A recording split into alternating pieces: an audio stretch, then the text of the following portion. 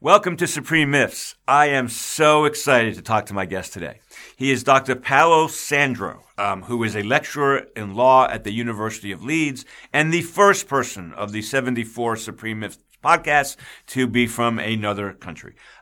He has a PhD in legal theory from the University of Edinburgh, a PhD in public law from Rome 3. That's what I was told to call it, so I'm calling it Rome 3. He is an absolute expert in legal and constitutional theory, and his new book, The Making of Constitutional Democracy, is an excellent, wonderful, and sophisticated book that anyone interested in constitutional democracy should read. Welcome to Supreme Myths. Thank you so much, Professor Siegel, and very kind of you for this wonderful introduction. I really appreciate it. Well, my name is Eric for the rest of this podcast, so we'll go from there. No, thank you for being here. So let's start here from kind of an international perspective, not comparative, but international perspective.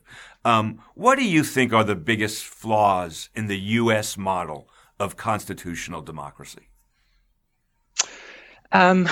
It's a big question to begin with, yes. But I'll try my best to offer my view. I cannot speak for other people, but this is my informed view.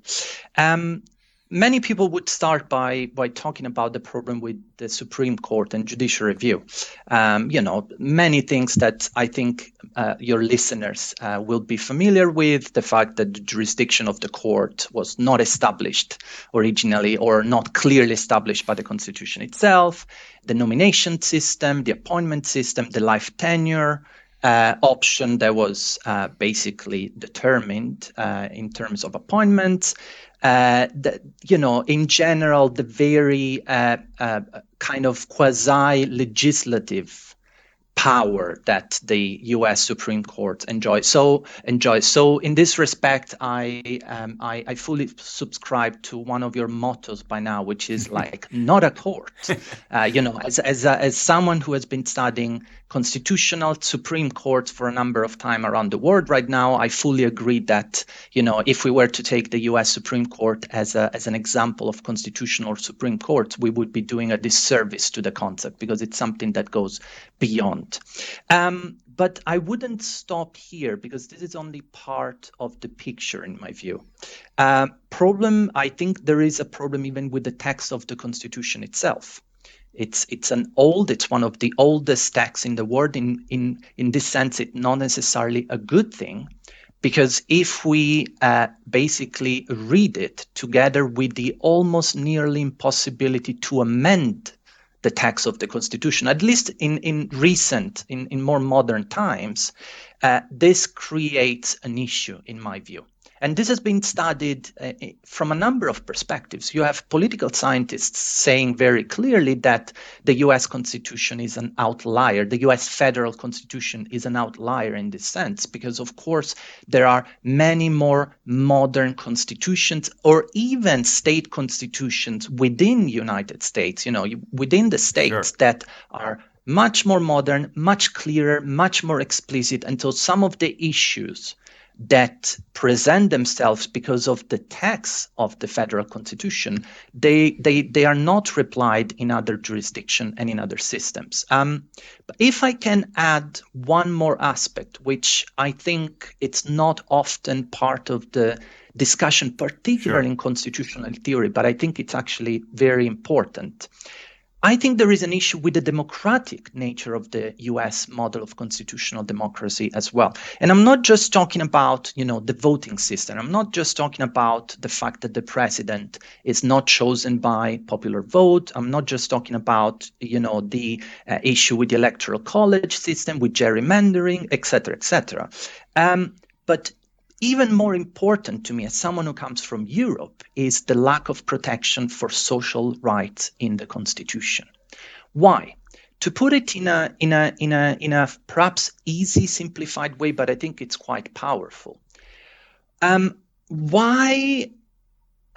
can I consider my right to vote, my right to participate in the democratic game, if I am sick or ill, if I'm hungry, if I don't have the basic means to sustain myself or my family? How can we consider that vote? So even if a person that is ill or hungry or doesn't have the basic means of subsistence votes in an election, how can we consider that vote really meaningful? How can we consider that participation? And I think this is very important, and I don't see this aspect often, brought to the surface in. Let me pause you right there for a second, only because, and that's a very eloquent discussion. I would have added the malapportioned Senate to your list as a top problem. But going back to what you just said, so on Monday, we're taping this on Wednesday. It'll come out next Monday. So a week ago today, by the time people see this, I did my fantasy list of 10 constitutional amendments, and I said there were no order except for the first one.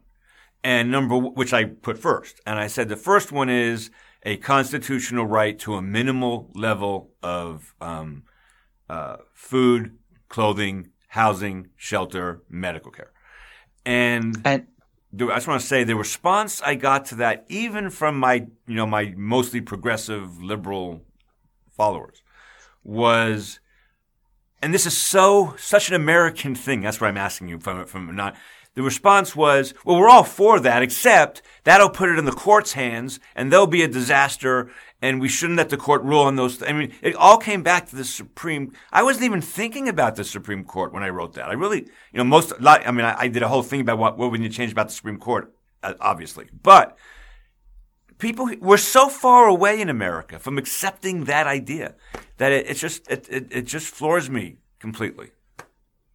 And I'm very sorry to say that you're absolutely right. As a European, this kind of reluctance to accept that basic social rights are a precondition of democracy, that you can't really have a democracy if a large part of your population is, lacking those minimum basic subsistence means. It's almost not questioned. Like, we give it for granted. And right.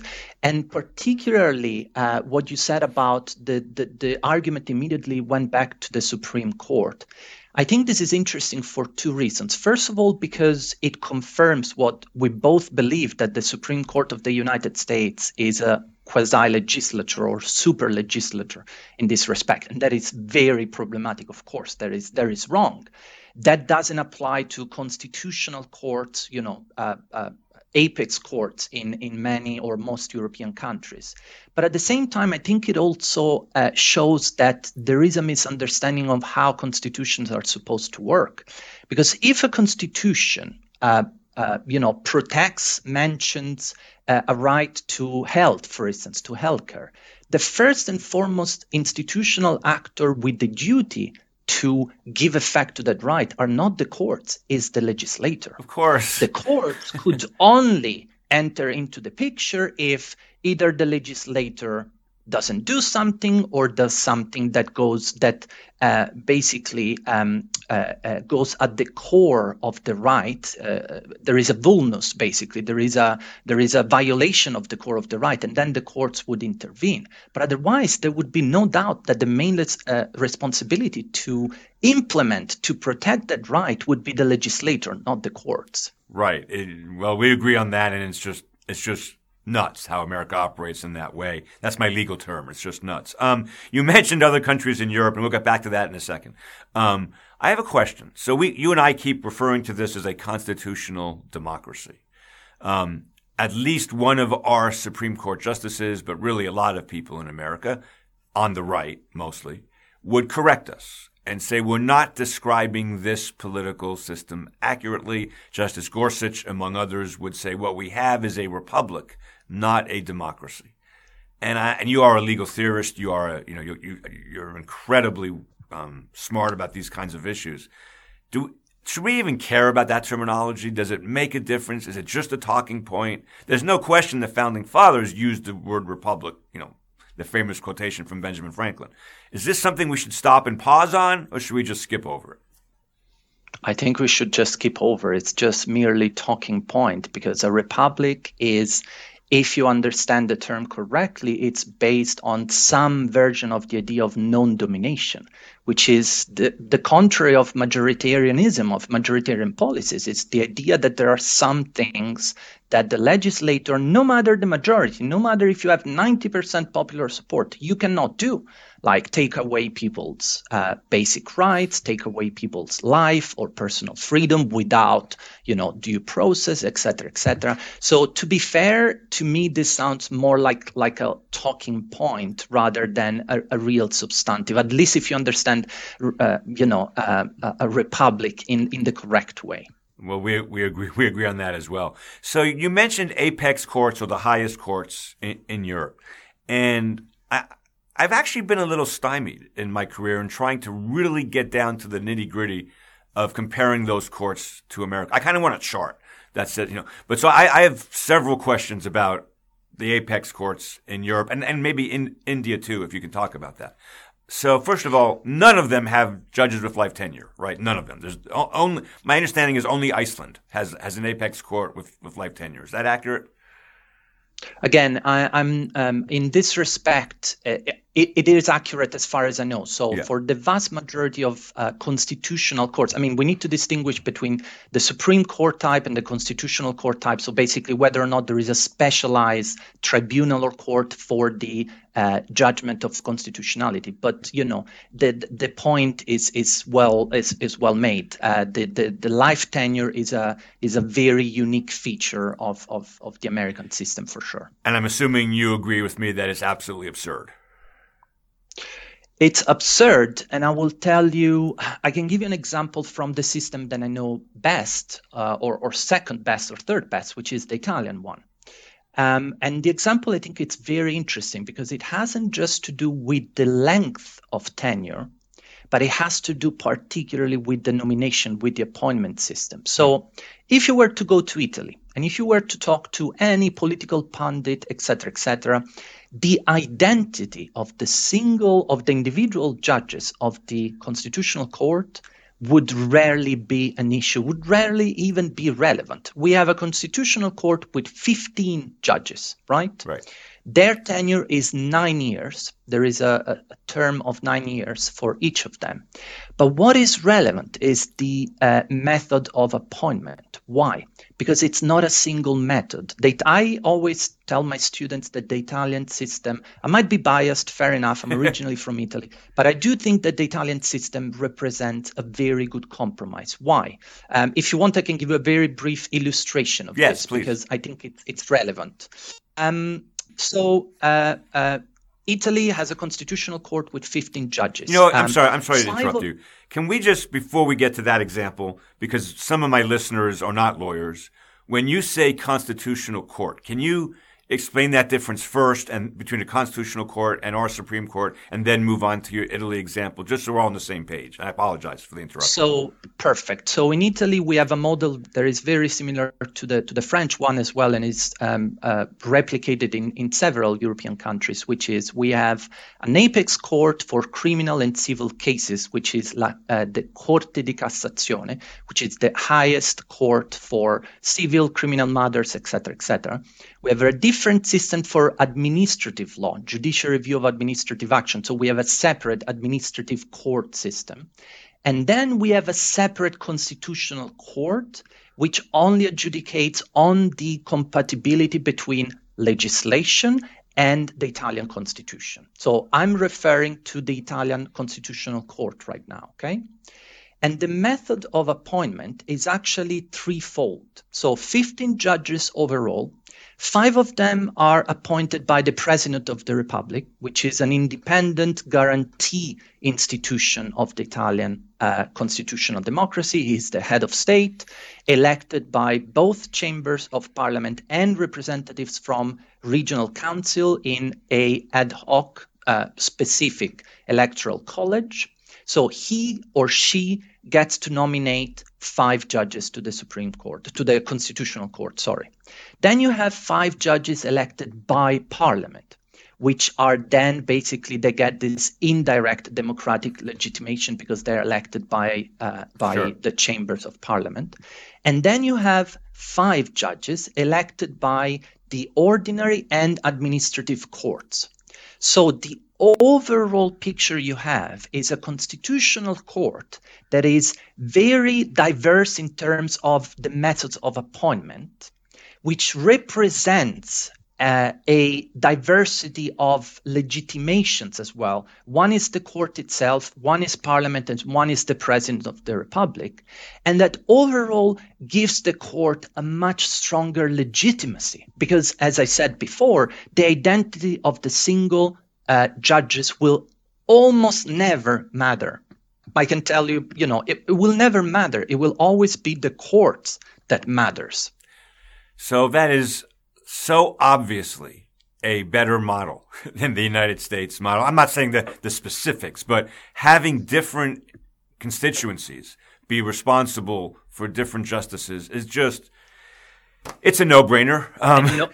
No life tenure. Yeah, no life tenure. Let me ask you a question about life tenure for a second, though. So you said 9-year terms. So when I actually, in America today, at least in my orbit, both among conservative and liberal law professors, life tenure is now considered wrong by most academics. That was not true 15 years ago. It really wasn't, but it's true today. But I still want to ask this question, because this is the argument I used to get. Is there a problem with a judge in his or her 7th, 8th, or 9th year hearing cases that could implicate and writing decisions that could implicate their future job prospects? Will they be thinking ahead if I rule in this way or that way? Because America is infamous for the revolving door in our military industrial complex between members of the federal government going to work for construction companies and military companies and that kind of thing. But I understand the argument that if you're going to be done in 4 years and you're looking ahead to your personal ambitious career, you may be tainted in how you think about cases if they might implicate future job opportunities. Again, this might be a very specific U.S. preoccupation. Why? First of all, because I was checking just before we started talking today, and at the moment, 10 out of 15 of judges on the Italian Constitutional Court are university professors. Right. So there is some sort of basic minimum requirement that would be very hardly bypassed by any single of the 3 methods of appointment. At the same time, again, perhaps in the US, given the revolving doors you were talking about, this could be an issue. But I don't think it's an issue that would be paramount, because you could basically just establish that after one's term at the Supreme Court, certain jobs in government or et cetera, they cannot be taken. I mean, it's fine for someone to go back and being a professor. Of course, I don't see an issue with that. But there could be basically an incompatibility. And you could say, look, you have had one of the most important, one of the most prestigious public offices in the country. One of the requirements is that after it, you basically take a hit from a career perspective. But I don't think it's a strong argument against the idea of putting temporal limits to appointments. That's always been my answer. My answer also is, given our unique system, if you want to be a Supreme Court justice and you have a term of 18 years is the term that's bandied about in America, then you can be a lower court judge, but you have 2 choices: retire or be a lower court judge. Now when I say that, of course, everybody says that would be unconstitutional, and we're back to square one with all the problems in America, in the American political system. So looking at all of Europe, the German Supreme Court I know is really pretty strong. I don't know a lot about the Italian and French Supreme Courts. How prestigious is a Supreme Court a constitutional court appointment in most European countries? It is very prestigious, of course. It's considered to be a honor, first and foremost, because someone is called to basically represent perhaps keeping in mind the difference between some systems in which there is a constitutional court and an apex court, but it's still considered to be very important. But again, I would struggle, even though I'm 39, I would struggle to think of any specific judge from Germany, from Italy, from Spain, because almost never the identity of the judge matters. And so just to reiterate the point, because of the way the system is designed, this automatically, like implicitly, makes the identity of the single judge. Now, I'm not saying that the identity of the single judges doesn't matter, because of course an issue that we have in general in judiciary in many European countries is representation, for instance, of minorities. Mm-hmm. So of course this is a problem when you see constitutional, or it's starting to be perceived as it should, as an issue when you have, and there are some exceptions, there are some systems in which there are some quotas, for instance, considered for certain regional perhaps minorities, but there is a sense in which the identity is important, but there is another sense in which the system is geared so that the single identity is not decisive. So something like what happens in the US with, Justice Thomas, for instance, or Alito could simply not be possible in many European or Ginsburg, or Justice Ginsburg, or Ginsburg. Yeah. Yes, of course. In the other side, yes. Susanna Sherry is a emeritus law professor at Vanderbilt Law School here. I went to Vanderbilt. And she was very instrumental early in my career, so I'm biased in favor of her. I think she's terrific. And just recently, meaning last couple of years, she wrote a piece about celebrity justices and in America, and what a dangerous and terrible turn this has become for all kinds of reasons. And one of the things she wishes for would be a system where we really don't know much about the individual justices, because it's supposed to be an institution, not individual justices. And it's really a good piece. And do scholars across, I'm asking you to speak, I know it's crazy for me to ask you questions speaking for all of Europe. I don't mean to do that. But I know so little about this subject, which is one of the reasons I read your book and wanted you to be on here. Are there any Western European countries that have the kind of celebrity culture for their justices that we do? Is there any? I know Israel does, right? The Chief Justice of Israel at one point was a very kind of famous celebrity type person, I think. Is there any other analogy? So I don't think there is any case that gets closer to the US. We had similar. I live and work in the UK, in the United Kingdom, and in recent times, in the last 10 years, we had something similar, particularly with some members of the Supreme Court in the UK, and I see that as very problematic as well. Because no matter whether the judges are celebrated or criticized, but they should not basically reach that level of popularity in which they become almost, as it happened, as you said, with Ginsburg, but with many other judges, for their own sake, because a judge should speak through their opinions.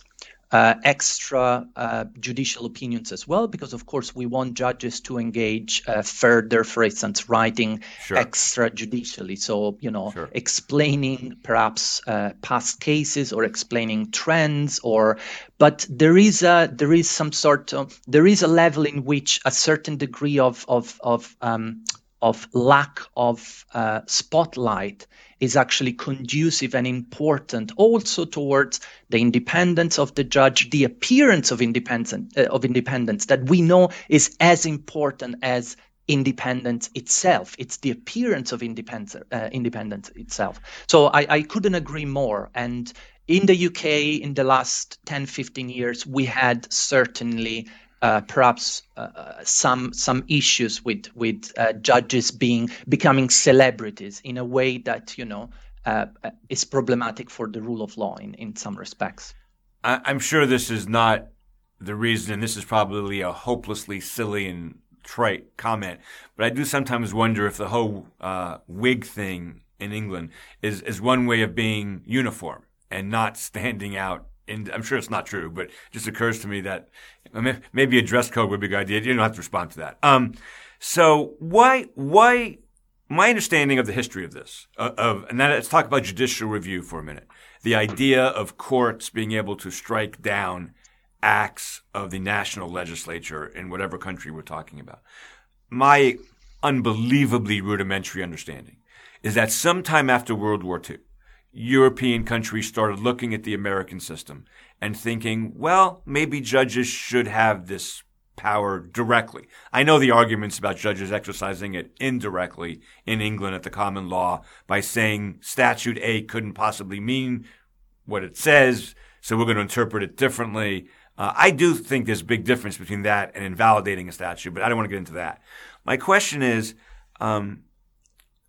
why did many European countries choose to go the route of having apex courts for criminal and civil cases or administrative cases, but a specialized constitutional court? Do I have the history right? And if I do, what made that shift?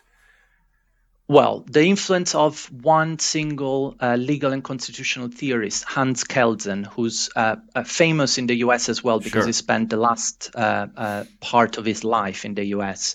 Kelsen was absolutely crucial. It wouldn't be a mischaracterization to say that he invented the model of the constitutional court, and he worked for the establishment of the Austrian court in this respect. So I think that besides the influence of Kelsen, which was crucial in this picture, what is also relevant is that many European democracies before and during and before the Second World War, they were subject to totalitarianisms. Right. Italy, Spain, Germany, of course, and so forth.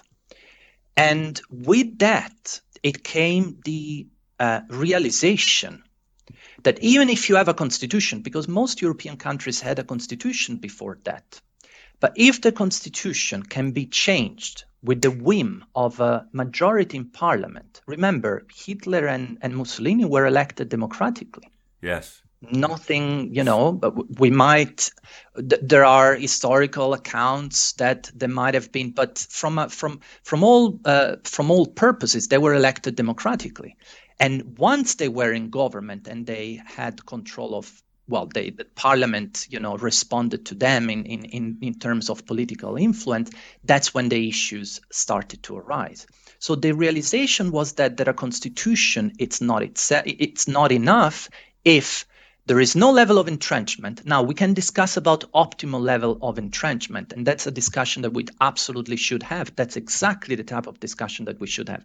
And I believe, as I write in the book, that the legitimacy of a constitutional democracy is a complex function of many different factors, including the capacity to amend the constitutional text. But at the same time, lawmakers, politicians around Europe in the aftermath of the Second World War realized that we needed to put something outside the realm of majoritarian ordinary politics, and that we should entrust the policing of this area of what cannot be disposed of, cannot be decided by any majority, to an independent body. Namely a separate constitutional court. Well, that makes complete sense to me. And once again, America is quite the outlier. How old is the Italian Constitution? The Italian Constitution is about 70 years old right now. So it's, let me just make sure, it should be 1948. Okay. So post-World War II makes sense. Yeah. So it was enacted in 47, and it came into force 1948, 1st of January 1948. Okay. So 1948 is 10 years before I was born. I'm old, I'm very old, but I'm not ancient. So the Italian Constitution is 10 years older than I am, and I'm terrible at math on the spot, but hundreds of years younger than the United States Constitution. I suspect that until recently, there were probably a lot of people in Italy a lot of important people in Italy who were alive when that constitution was ratified. Maybe not so much in the last 10 years, but certainly 25 years ago, there would have been people alive when that constitution was ratified. Today, I guess they would be 74. So I'm sure there's still a lot of people alive when that constitution was ratified. Talk to me about how the Italian system deals with the concept of originalism. Okay, so that's a difficult question to answer in the sense that the concept of originalism is effectively foreign to many constitutional debates in Europe. Not in the sense that there is no equivalent in terms of the debate about the meaning of the Constitution, but the debate is not framed in this way. Now, something that it's quite accepted, I would say, in most European countries is what you guys in the US would call some version of living constitutionalism. So it is accepted that there is a need to basically interpret the Constitution in a way that is, that keeps keeps the pace with the time. At the same time, though, there are limits to what can be done. And there is also a different way of understanding the relationship between the Constitutional Court and the legislature. And there is a case I'm sorry. The Constitutional Court and the... I didn't get the last word there. I apologize. Sorry, the Constitutional Court and the legislature, so the Italian Parliament. Got so it. The body responsible for making legislation. Yes, yeah. Sorry. No, go ahead. I didn't mean to interrupt. Go ahead. Sorry, no. And I think there is an interesting example that I wanted to mention to you and your listeners, because I think it might also illustrate the different understanding of the role of a constitutional court within a constitutional democracy. So, as you know, Italy, we have the Vatican. Italy is a prevalent Catholic cultural society, and clearly the issue of end-of-life treatment, possibly assisted suicide, is very lively and highly debated, and so forth. One thing that happened recently in 2017, 18, and 19 that it's very interesting is the following. So 2017, Italian legislation recognized the right to refuse life-sustaining treatment in case of, like someone who's terminally ill, sure, and obtain deep sedation until death supervenes. But it didn't recognize the right to speed up that process, basically, the right to, some version of assisted suicide for terminally ill people. There was a famous case in which an Italian citizen basically wanted to end his life because he was going through incredible pain. It wasn't life anymore, etc., etc. He couldn't do in Italy, so he went to Switzerland to end his life, where this is possible. And he was accompanied by an Italian member of parliament, who then auto-denounced himself to the investigator, saying, "I helped this person to, commit suicide." And this was a strategic case, because basically what the Italian politician who has been advocating, Marco Cappato, is quite known in Italy. What he wanted to prompt was for the Constitutional Court to consider the constitutionality of the prohibition of assisted suicide. So there is a norm in the Italian criminal court which prohibits assisted suicide. What happened before the Constitutional Court when the question was referred, when the constitutionality question was referred by the ordinary tribunal to the Constitutional Court, was very interesting. The Constitutional Court, the Italian Constitutional Court, with an unprecedented move, a move that never happened before in Italy. There are precedents in Germany for this kind of move, but not in Italy. The Constitutional Court paused the proceedings for 1 year, saying, look, there is a problem here. At least in some extreme situations, the assisted suicide should not be punished criminally. Mm-hmm. It gave even a set of criteria in which, to identify what kind of situations they were talking about. But they said Parliament should legislate on it. The Italian Parliament should legislate on it. So they gave 1 year to the Italian Parliament to actually make the law and change the law and make sure that the law was compatible with the Constitution. The Italian Parliament didn't do it. The Italian Parliament is not famous for their, promptness or for their courage. Responsive, unfortunately. And so 1 year later, in 2019, the court had to basically declare the inconstitutionality with that particular norm of the criminal code. But what is interesting here is what the court did.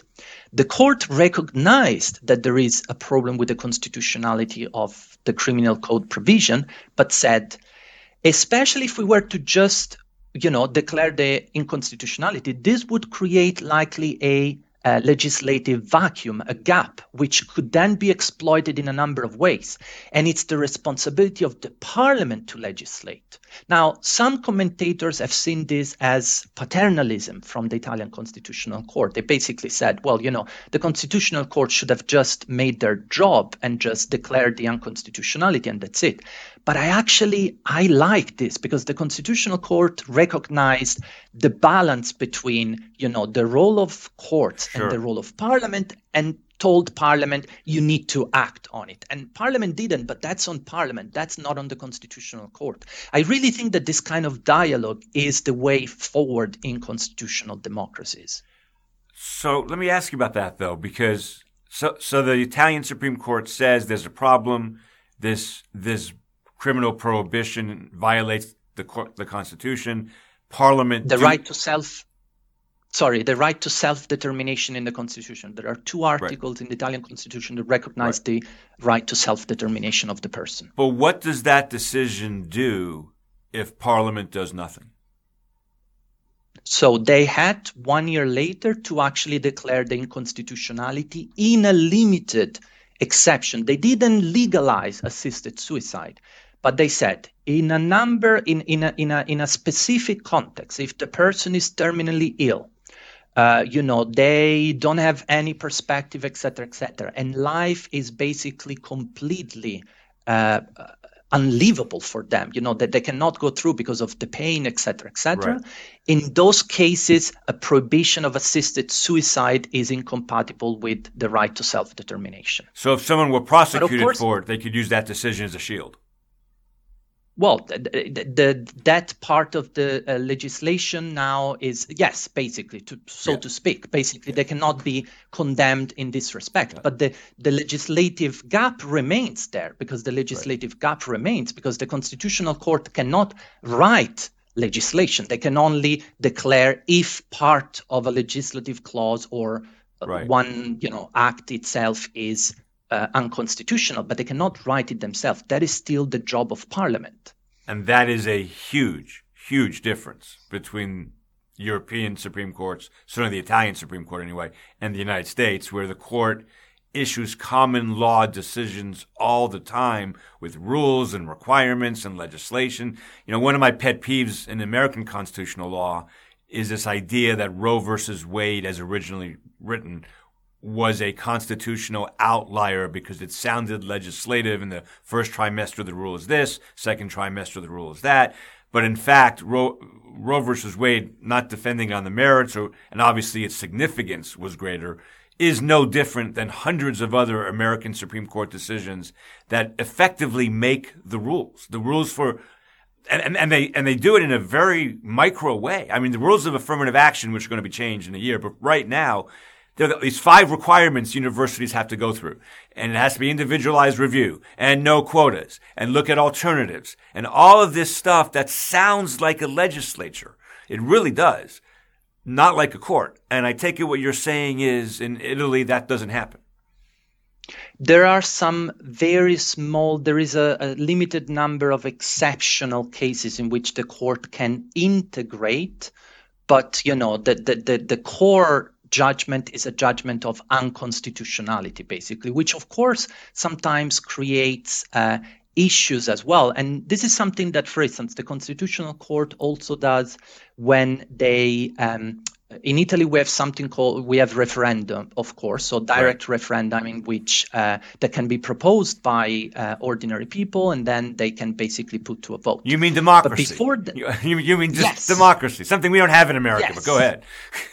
But before that happens, the Constitutional Court performs a analysis of the questions that are being posed in the referenda. And in some cases, the Constitutional Court said, look, this phrasing of the question is not okay because it would create potentially a gap in the legislation, basically. So there is this idea that the legal system is not single clauses or single acts, but there is a whole system to consider in this respect as well. So for the non-lawyers listening, George Washington, our very first president, wrote a letter to the Supreme Court early on in our country's history. Of course, he was the first president, asking the court for some advice on some very thorny and tricky questions about international law for the purpose of, I think, giving a lot of purposes, but one of them, he wanted to know what he could negotiate and what he couldn't ahead of time,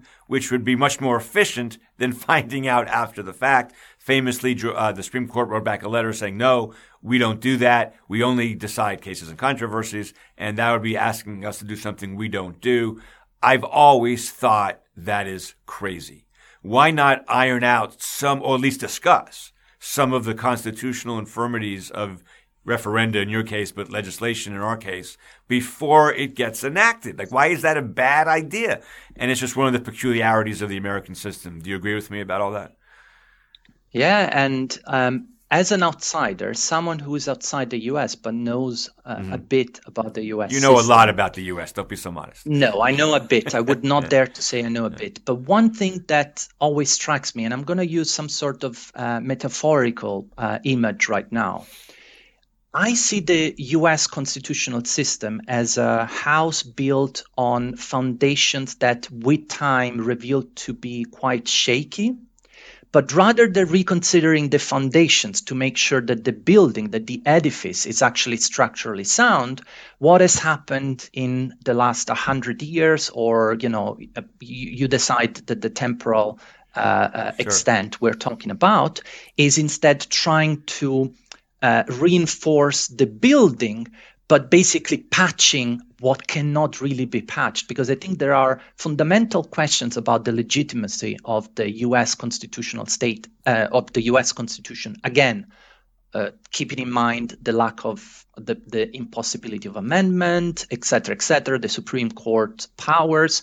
Though I do not think so. If we go back to originalism is one way in which certain U.S. constitutional lawyers have tried to, patch the edifice, basically trying to constrain judges, et cetera.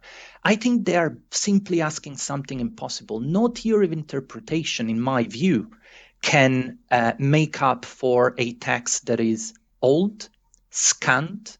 It's really vague. I mean, if I can just explain this 1 second. Sure. In my book, I criticize political constitutionalists on a number of respects, and I use Jeremy Waldron as one example. But I should be fair to Jeremy Waldron. Jeremy Waldron, in 3 of his major works, he repeats the same passage in which he says that basically American constitutional experience teaches us that, the words of the Bill of Rights can be made to mean whatever they want. Waldron is absolutely right, in my view, when he's talking about the U.S. Supreme Court. The problem that I have with Jeremy Waldron is that he uses this to argue against judicial review, constitutional review all around the world. Yeah. And that is problematic because, in my view, he's committing a one-theory-fits-all fallacy. But when he talks about the U.S., is absolutely spot on. You cannot make up for the scant nature, the old nature, the vague nature of the text with theories of interpretation.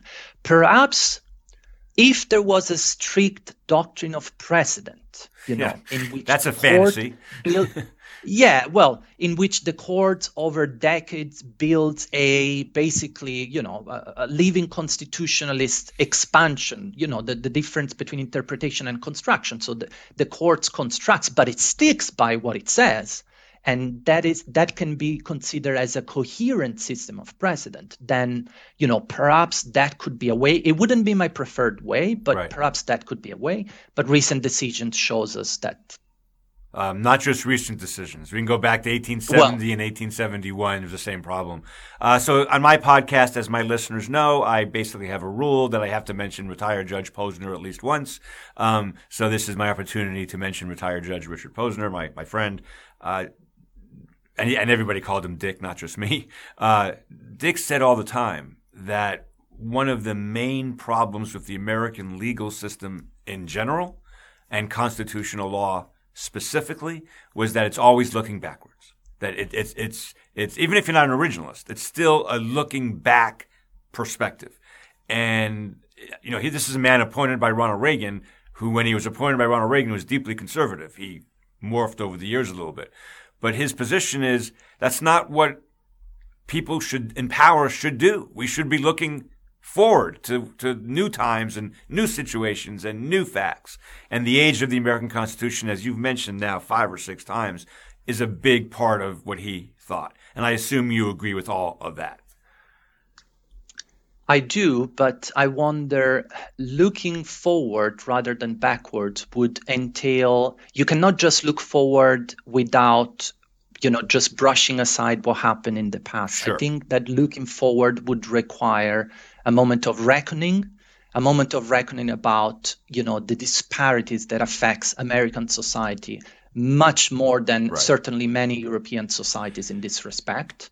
Also because of the lack of protection for those social rights that we have in Europe. In Italy, if I am ill, I can see a doctor. If I have a serious injury, I can go to a hospital, and get treated and be well again. And as we know, of course, Obamacare, et cetera, but in the US, it's completely different. So my point is that I absolutely agree that we should look forward, but I don't think that can happen before a moment of reckoning with the current foundation of the system. And the way to do that would be a constituent assembly.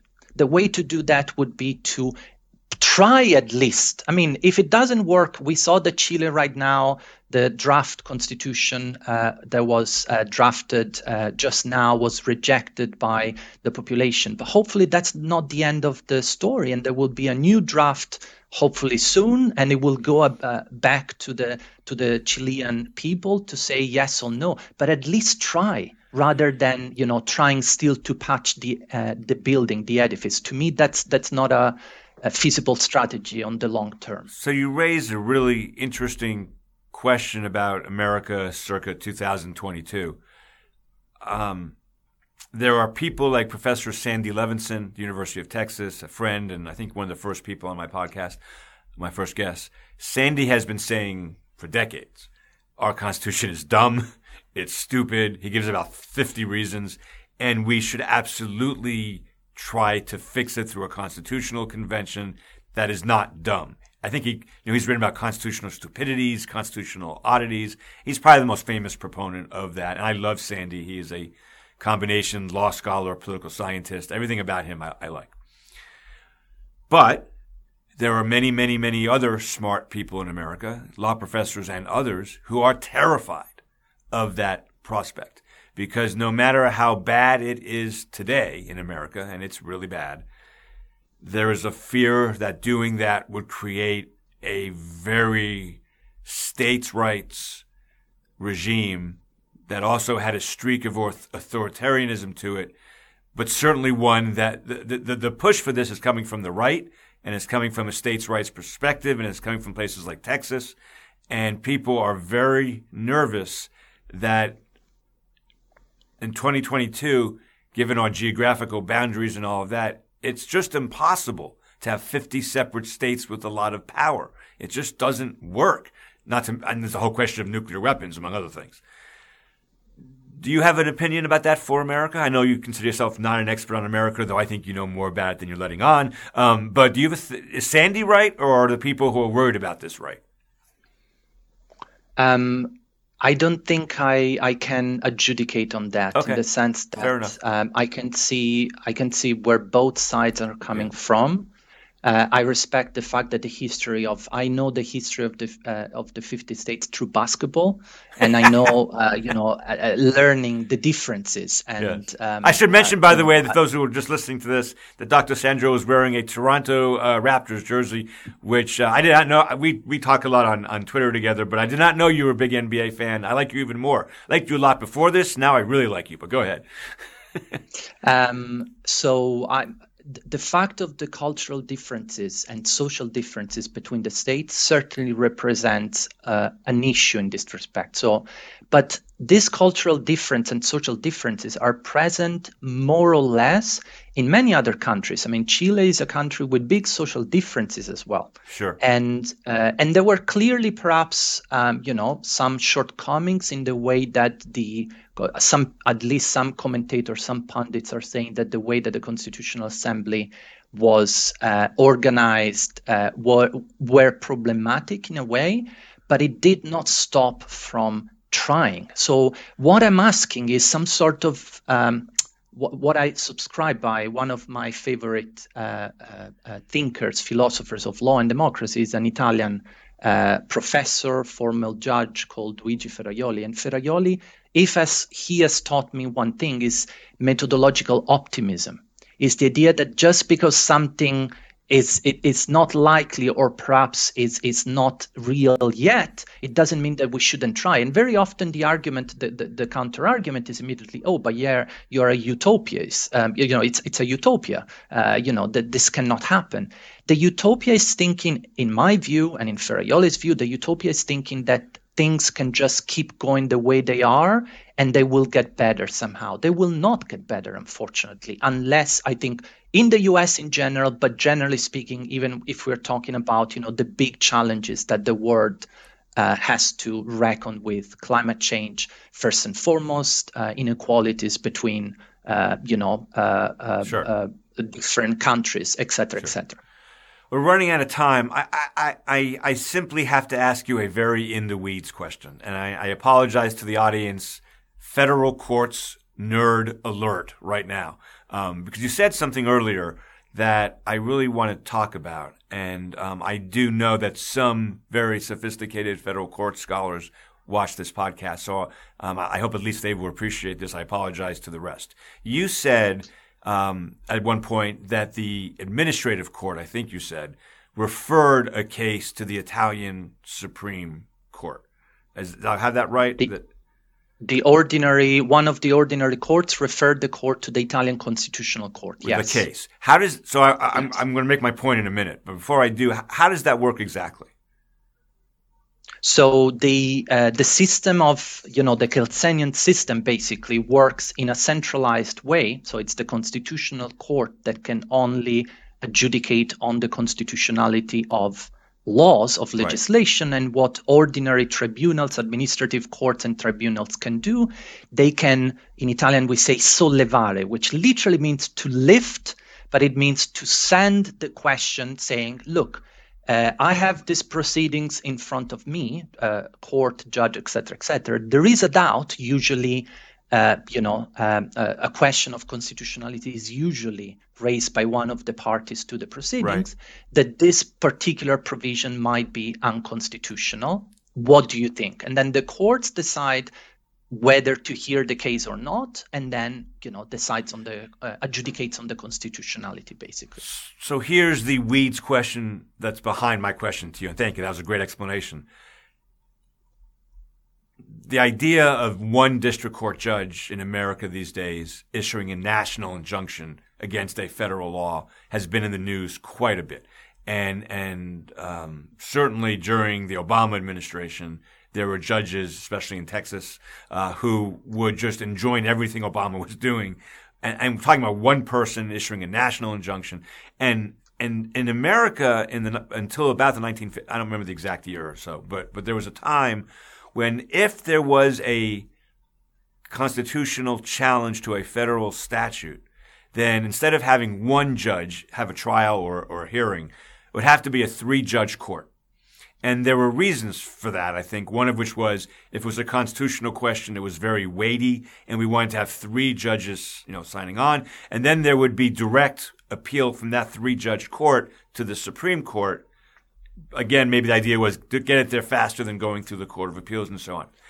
The reason, I think, one of the reasons that eventually was abandoned, no longer have that, is because there were so many jurisdictional questions raised about when is a constitutional question fairly raised? What if the constitutional question is not dispositive of the case? What if there's a whole bunch of other like state law questions involved and the constitutional question? America is so legalistic that lawyers would spend clients' money litigating whether or not the 3-judge court had jurisdiction to begin with.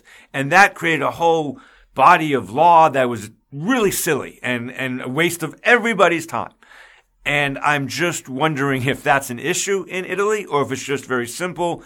Judge says there's a constitutional issue. It goes to the Supreme Court. No one says, no, wait a minute. There is no constitutional issue. Don't take the case. That happened a lot with the 3-judge court in America. Is it a smooth transition or is it as complex as the old American system used to be? So as far as I remember, this is something that my studies of Italian constitutional procedure are from about 20 years ago now. So, okay. I hope I'm not saying anything wrong, but basically the idea is that there is a double. So the Constitutional Court could be raised by one of the parties to the original proceedings. Then the judge or the court in the first proceeding would already make basically a judgment as to whether the constitutional question is relevant or not, is dispositive or not. So there would be already a first scrimmage, so to speak, or a first screening of the relevance of the Constitutional Court and the acceptability. And then there would be a second one from the Constitutional Court. And this kind of mechanism is repeated also within the larger European system. In the European Union, we don't have a constitutional court. We have the European Court of Justice. But the European Court of Justice is the final arbiter of all questions of compatibility between EU law and national law, according to the Court of Justice of the European Union. And they also have this system of basically trying to screen those questions that, are relevant or not. So there is if I may, on the American system, I think there are two things that are problematic here, Eric. Yeah. The first one is that the idea of politically appointed judges in most European countries would be seen as a oddity, if not as if a dangerous thing, because judges should not be nominated politically. In Italy, the way you become a judge is there is a very, very difficult public selection that everyone with a law degree, et cetera, can, basically can try. Right. And every year, actually, they nominate far fewer judges than the places that are available. Why? Because existing judges want to make sure that the people that are nominated, that become judges, have a certain basic qualification, expertise. Yeah, you're breaking my heart here, but go on. Reasoning skills. I'm now talking a lot without saying much, and that's the first thing. But the other thing is also what you were saying, that in the past there would be a 3-judge panel, so to speak, that would consider. That in itself is very important. The last chapter of the book, I do a big discussion on the separation of powers doctrine. And I make some analytical clarification. I distinguish between separation as independent, so different function on bodies that are independent, or division of power, which is instead the same function that is divided across multiple decision makers to make sure of what? To make sure that that power is exercised not in a bias, not in a, not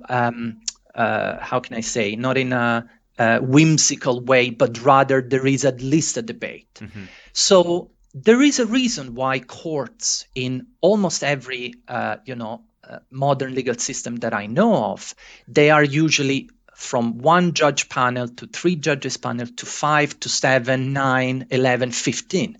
Because that is in itself, it's a division of power guarantees. The idea that it's not going to be one person, which of course means that there might be bias, there might be, whimsical application. Some recent decision from American judges, Yes. politically nominated judges. Yes. I read through those decisions, and as a lawyer, my brain exploded. I'm sorry to use a It's okay. vivid image, but Yes. they made no sense whatsoever as legal decisions. Yes. And then we go back to the appointment system, and that is also something that is very problematic, in my view, in the U.S. system. We are out of time.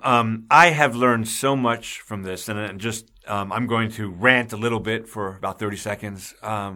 It seems so crystal clear to me that so many parts of the European system of the relationship between courts, parliaments, democracy, and the people are just so much healthier. Not to say the Europeans don't have issues, not to say that those courts aren't controversial. I know the German Supreme Court often does controversial things.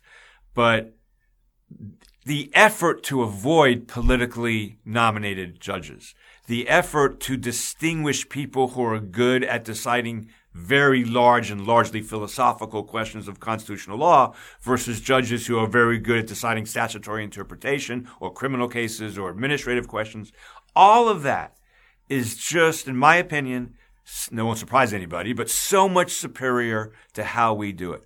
And yet there is this idea of American exceptionalism that runs so deep that makes us incapable of looking at other countries and saying, maybe they do this in a way that is better than us. I don't know how to fight it. I've been trying to fight it for 30 years.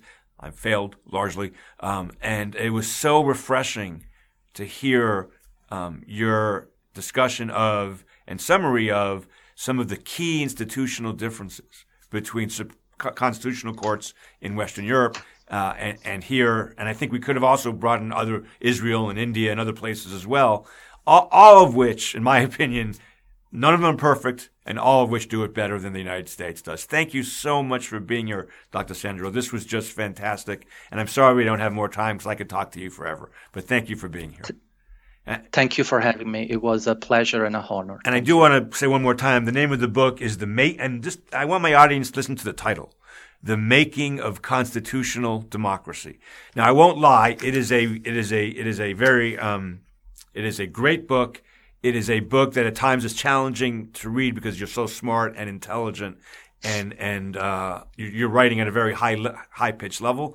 But I think any lawyer in America or any engaged citizen in America, non-lawyer, would benefit greatly from reading this book. It's available everywhere, and I highly recommend it. And thanks again for coming on. Thank you. It means a lot, Eric. Thank you so much. Take care.